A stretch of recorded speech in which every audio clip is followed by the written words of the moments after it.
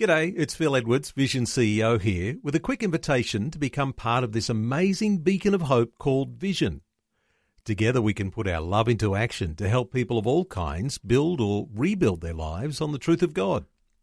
Please consider the part you can play during our upcoming Visionathon appeal, remembering that it's your support that makes Vision possible, including this podcast. Audio on demand from Vision Christian Media. Foundations. He doesn't break his promises, and if he doesn't break his promises to Israel, he's not going to break them to us. If he does break his promises to Israel, he could very easily break his promises to us. Yeah. What we have to remember is that God doesn't break them, he keeps them.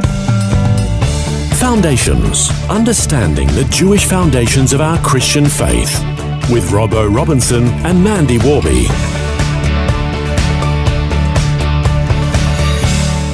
There have been many who have asked the big questions of whether there's something that God can't do. Of course, we know that God can do everything. He can do anything, but is there something that God can forget? God knows all things, but there are numerous places in the Bible where it says God will forget the sins of his people. How is that even possible? Yeah, it's a bit of a quandary, isn't it? And again, I'm going to preempt our whole conversation by saying you find the distinctions and nuances between the Hebrew and the English. Now, it's true there are four places specifically that I can remember where God says he's going to forget something. The first one is Isaiah 43:25. It says that this is God speaking, even I, am the one who wipes out your transgressions for my own sake, and I will not remember your sins.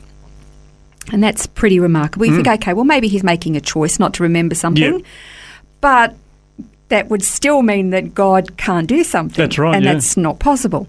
Okay, so then there's another one, and it's in Hebrews 8:10-12, and it says this, "For this is the covenant that I will make with the house of Israel after those days, says the Lord.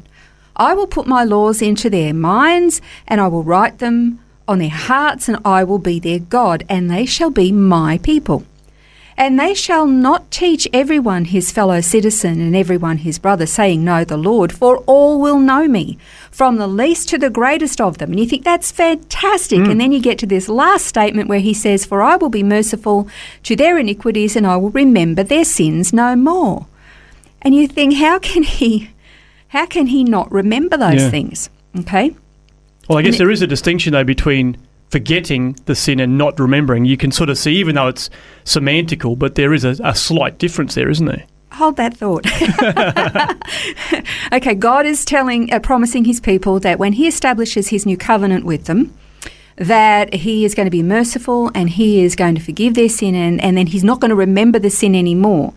And it's important to understand this. The passage that I just read from Hebrews chapter 8 comes straight out of Jeremiah 31, where God promised that his new covenant, which we Christians say belongs to us, but it was actually promised to the house of Israel and the house of Judah, specifically to them. Okay, we're grafted in, that's true, but it was promised and to them, and he names them. You read Jeremiah 31 and you can read that for yourself. He specifies who this new covenant is going to be made with. Again, God promised a new covenant to his people, and the promise included that all their sins would be forgiven and forgotten. Okay, so you made a distinction between remembering and forgetting. Okay. All right, Hebrews 10:14-17 says, "For by one offering he's perfected for all time those who are sanctified.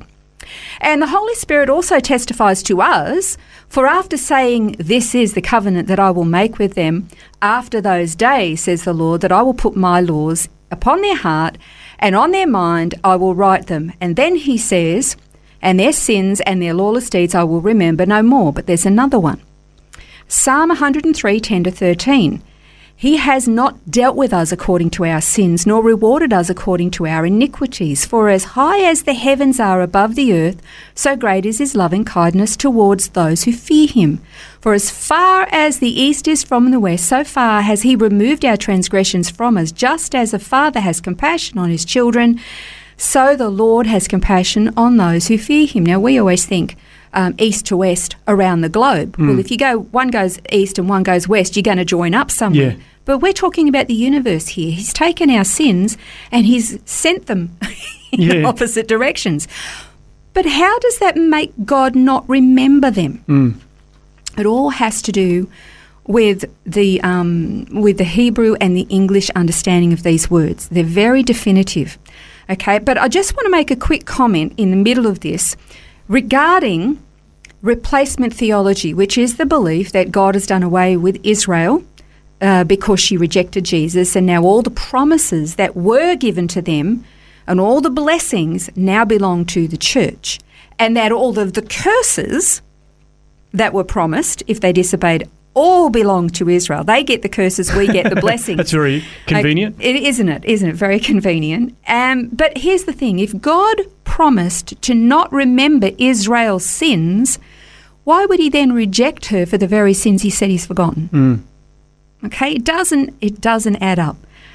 Okay, when God makes a promise, he doesn't break his promises. And if he doesn't break his promises to Israel, he's not going to break them to us. If he does break his promises to Israel, he could very easily break his promises to us. Yeah. Okay. Well, now that's the point, I guess, because obviously it's not so much about God breaking his promises, but it's God selectively breaking promises, saying, well, I'll break this one, but not that one. Exactly.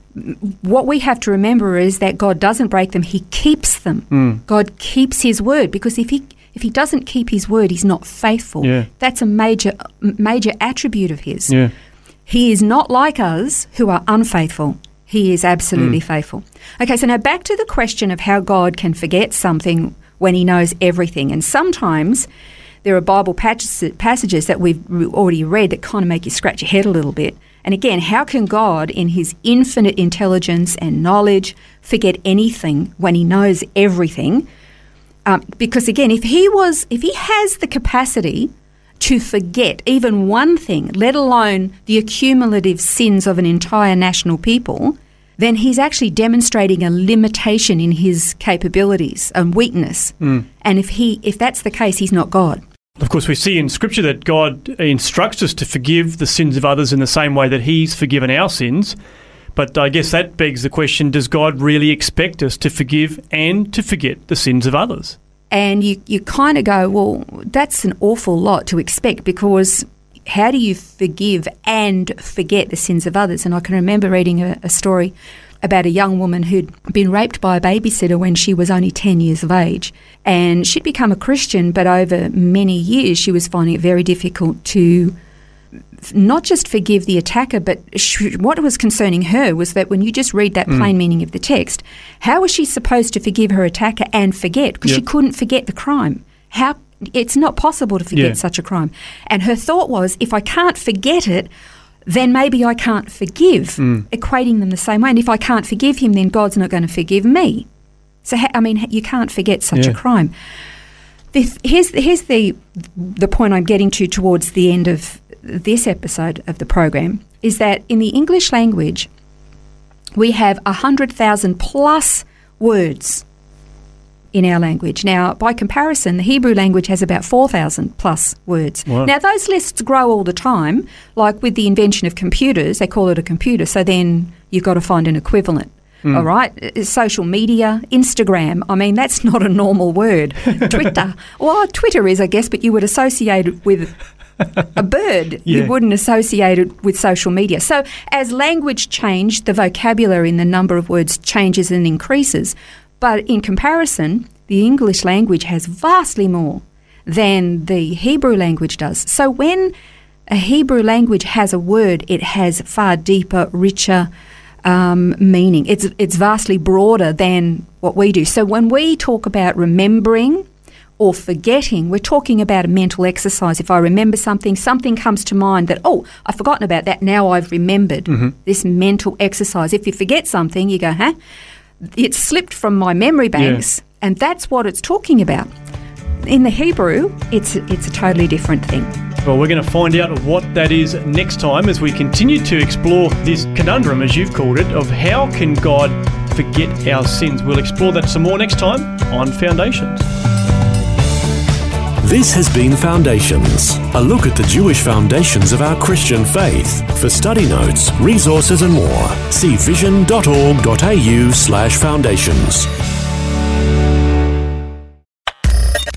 Thanks for taking time to listen to this audio on demand from Vision Christian Media. To find out more about us, go to vision.org.au.